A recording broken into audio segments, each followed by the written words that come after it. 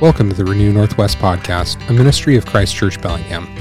Renew Northwest is dedicated to helping the church in the Pacific Northwest be rooted in the gospel, wise in the scriptures, and equipped to engage the culture for Christ. This episode is a lecture delivered by Pastor Nate Walker on Reformation Day 2023. Pastor Nate covers the 5 solas of the Reformation for the students of Trinity Classical School, another ministry of Christ Church Bellingham. We hope you enjoy this window into how we disciple our students, but more than that, we hope this episode renews your commitment to the great heritage of the Reformation and to the gospel of Jesus Christ.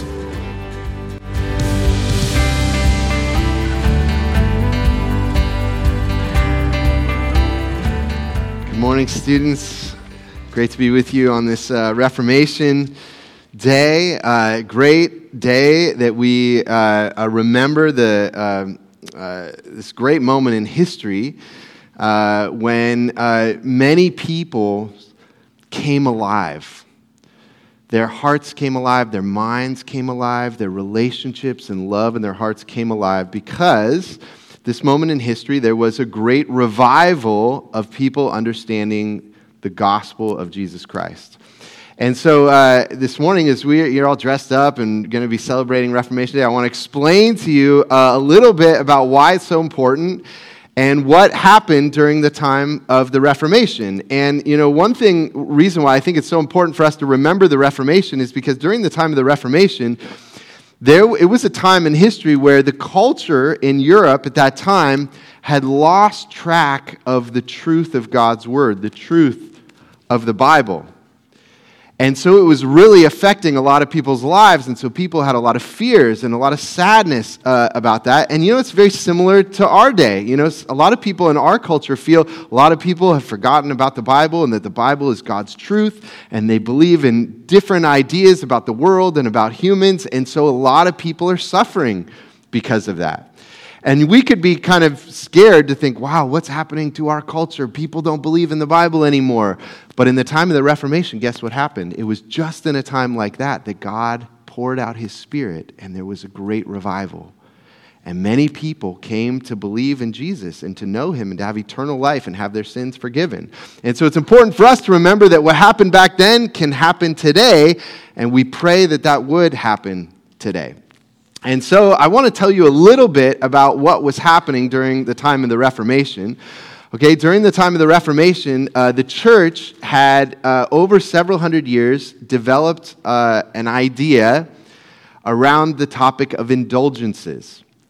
And indulgences was basically a system where the church said to people, if you don't want to be punished for your sins by God, you can pay the church money. And then you won't have to be punished for your sins.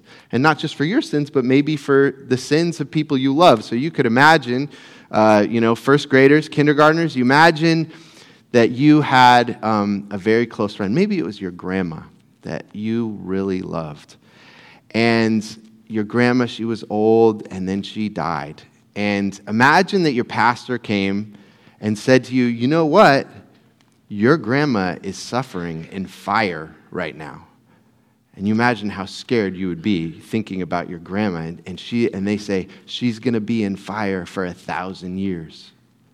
You imagine how you would feel. And you say, well, I never read the Bible. I can't read. I don't know any better. Maybe my grandma is on fire right now. And they say, but if you give us some money to help build a church, your grandma, she'll have less time in the fire, and then she can go be with God. And you imagine if someone told you that, what would you do? You'd say, okay, I don't have very much money, but take my money because I love my grandma and I don't want her to be suffering like that.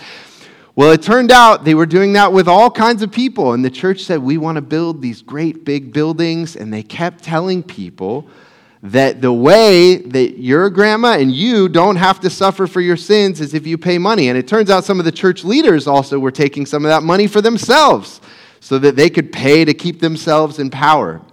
And so you imagine the fear that this created in all kinds of people. And so what it was kind of like is like, you imagine the gospel is like an apple. Imagine you're very hungry and there's this apple and you need that apple and you want to eat it. And this apple has been coated with poison. Someone has put poison over the apple. Now, kindergartners, you can raise your hand. If you were really hungry and someone was going to give you an apple, this is the only food you had, but it had poison on it, what would you do with the apple? Can someone raise their hand? Yeah, you right there. What would you do with it? If it had poison on it and you had to eat it, what would you do with the apple? Any ideas? You want to try? You don't eat it. You don't eat it. But what if it's the only food you have? What would you do? What's that? You forgot. Why don't you try right there? You what? Pray. You pray about the apple? That's a good idea. Okay, I'd pray before I eat it. Oh, Lord. Okay, how about you? What would you do with the apple? Throw it away and pray for Okay, pray for it. You could throw it away, but what if that's your only apple? It's the only food you have. What about you, Micah? No, this is the only apple you got. Let's try some older kids. See, okay, you right there. What do you think? Give it to the person who poisoned. Okay, you can give it to them. But you're hungry. You're starving. What are you going to do? Come on, let's go. We're going to go back even farther. Wash it off. You're going to wash the apple. You're going to wash the poison off so that you can eat it, okay? You got to find some clean water and wash the poison off, and then you're going to eat it. And so what Martin Luther was doing is saying the apple of the gospel the church has put poison on it, and it needs to be washed off. And so how did he wash the apple of the gospel? Well, there were 5 truths that were the keys to the Reformation, the 5 pure water that purified that apple so that all the hungry souls could eat it and know that they would be safe. And so today I'm going to tell you what those 5, they're called the 5 Solas. Kindergartners, can you say 5 Solas? Yeah, very good. The 5 solas. Sola means alone. And there's 5 solas. So we're going to talk about them today. So the first truth was, clean water was that the only authority is the Bible alone. The Bible, the sola scriptura is how you say this. The Bible, the only authority is the Bible alone, not the traditions of man. The ultimate authority is the Bible alone. And so what Martin Luther did was he was hearing all these things about indulgences. He had all these fears about God and about purgatory and what's going to happen to him after he died. And so what did he do? He went back to the Bible, to the original languages, the Greek and the Hebrew, and he started studying the Bible. And he was teaching about the book of Romans. He was teaching about the book of Galatians. And it was in the Bible that he found the fresh waters of, this is what the church has been saying isn't true. It's not what the Bible says. And we actually need to get rid of some of the traditions of man because they are not what the Bible says. And I'll tell you, the fact that Martin Luther went back to the Bible to read it is part of the reason we have a classical school. You know, when you're here in a classical school, you read a lot of old books. And you know why we do that? Is because in our world, there's all kinds of things that aren't true. And in order to go forward and get away from the truth, you have to go backward to the original documents. And so that's why even in first grade and third grade, you start reading the Bible for yourself. You don't just believe what the pastor says, but we want you to read it. We want you to know how to read. We want you to study it because the Bible alone has authority.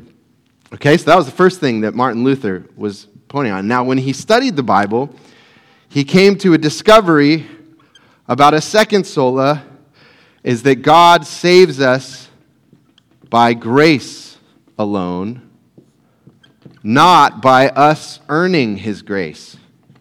You know, we don't have to pay money to God in order to buy forgiveness. God gives us his forgiveness as a free grace. And there was something that Martin Luther discovered. You know, Martin Luther, he was a monk, and he had a lot of fears in his life. And maybe some of you feel anxiety in your mind and your heart. Maybe some of you wonder, you say, you know, I know that I sin. And I wonder, what does God think about me? Because he knows my sins, and he can see all of them. And I have fears that maybe God is angry with me. He's disappointed with me. And so Martin Luther had those same fears. He was a monk and he taught people. And so he was living his life and he was going along and he was teaching the Bible. And he thought, those are good things that I'm teaching the Bible. And I pray every day and I pray and I do all these things. But he also knew that he had all these sins. And no matter how hard he tried, he couldn't get rid of all of his sins. And so he was living his life waiting till the final day when God is going to make his judgment on him. And he's looking forward, and he said, what is God going to say? Is he going to say to me, you are good, and I love you, and come into my arms? Or is he going to say, you are bad, and get away from me, and reject him? And so he had this fear, which is it going to be? And so he's going through his whole life living this way. But when he went to the Bible and started reading about grace alone in the Bible, he discovered that this is not actually how God wants us to live. That we live in fear our whole life, waiting for the final judgment. Because he even looked at Jesus' life. You know, Jesus' life was perfect. Jesus went through his whole life, and he did all of these perfect things. He loved people. He taught about the kingdom. He died for our sins on the cross. He did all these good things. But when did God say to Jesus whether he was good or bad? Well, actually, I just read about it this morning when I was reading the Bible. Mark chapter 1. Before Jesus did any of these good things, there was a voice from heaven where the Father said, you are my beloved Son. With you I am well pleased. And Martin Luther realized this is backwards. You don't live your life trying to get God's approval. You get God's approval at the beginning. God says, I love you. And then when you know that in your heart, when you receive the grace, then you want to serve him because you feel loved and you feel secure and you want to show his love to other people. And so what God does is when you become a Christian and you put your faith in Jesus, God says to you, because you are in Christ, you are good. Now I want you to imagine this. You know, when God created the world and he said, let there be light. Raise your hand if you know what happened when God said, let there be light. Wow, we got a lot of hands. Okay, let's see here. Right there. Did I already call on you? I already called on you. All right, Canaan, right there. There was light. When God says, let there be light, there's light. When God says to you and pronounces on you, you are good, you are my beloved, what do you become? You become what he says because God's word is powerful and it changes you. And so Martin Luther realized, I'm not trying to work so that God will say you're good. God says to me, you are good and you are mine. And then his word proves true in my life. And so when Martin Luther was living like this, his life was a life of fear. But when he started living like this, it was a life of joy and freedom. And he wanted to tell everyone about it. And so if you're saved by grace, not by earning it like this, but just as a free gift, then that means that what are we supposed to do? Well, that's the third sola, is faith alone. And not by works.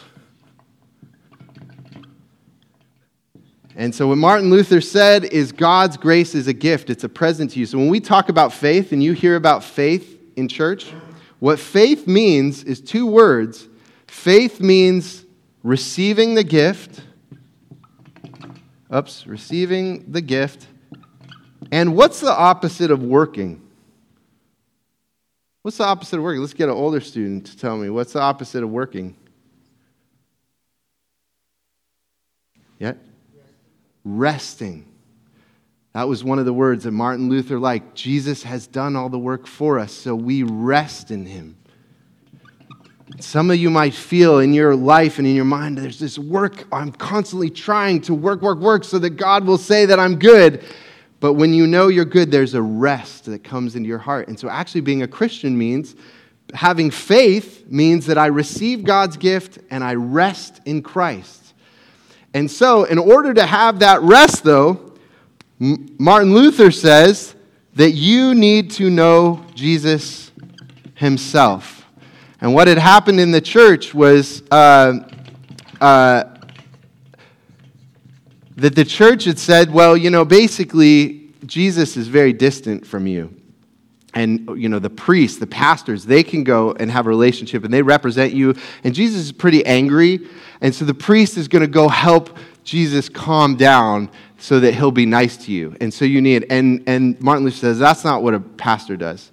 My job is for each of you to know Jesus personally, to have a relationship with him so that you can talk to him and hear his word and know his grace and know his love.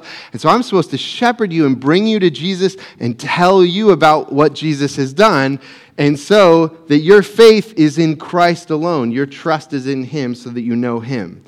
And so what happens, Martin Luther says, is when you have these four things, that the Bible alone is the authority, not the traditions of the church is the ultimate authority, and you're saved by grace alone, not by earning it, and you receive that by faith, by trusting in God's gift, not by working, and Christ alone is your mediator, is your high priest, not the priest. Well, what all this leads to then is the glory of God alone. So that no one can boast. Does anyone know what the word boast means? What does it mean to boast? Let's get a student back there. You there in the back. What? Yeah, you. What does it mean to boast?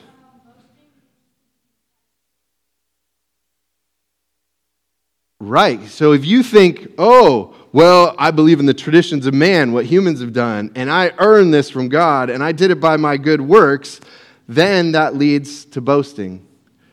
But if it's what God's word, God's grace, that is a gift to only be received by faith through Christ alone, then who gets the glory? It's God. And so Martin Luther said that these 5 solas are the clean water that keeps the apple of the gospel fresh and like food for our souls. And I'm going to read to you one verse that, in the Reformation kind of captured many of the themes here. This is from Ephesians chapter 2, verses 8 and 9. It says, "For by grace you have been saved through faith." For by grace you have been saved through faith, and this is not your own doing. It is the gift of God, not the result of works, so that no one may boast.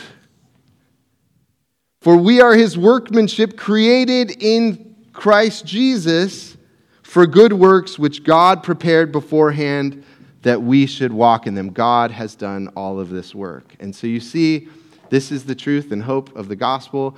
And these truths, when they went all through the culture, they ignited people's hearts with joy and transformed the world. And we pray that this same gospel, this same hope, would transform our culture as well. So I'm going to pray for us that we would be a school and a community that always cherishes this gospel. So let's pray together. Father in heaven, we thank you for the age of the Reformation, where your Holy Spirit was poured out on the peoples of Europe.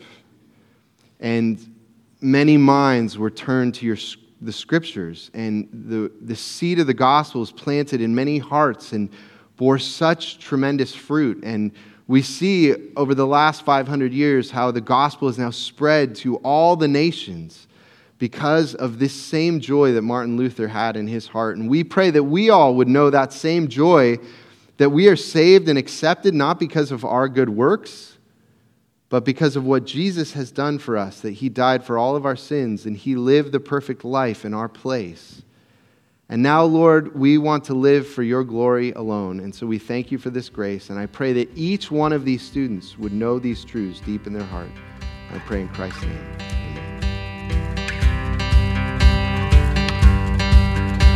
Thank you for listening to this episode of the Renew Northwest podcast. If you have been blessed by this content, please leave us a review, like and follow the show, or share this episode with friends or family whom you think would enjoy it. You can also sign up for our monthly newsletter at renewnorthwest.com.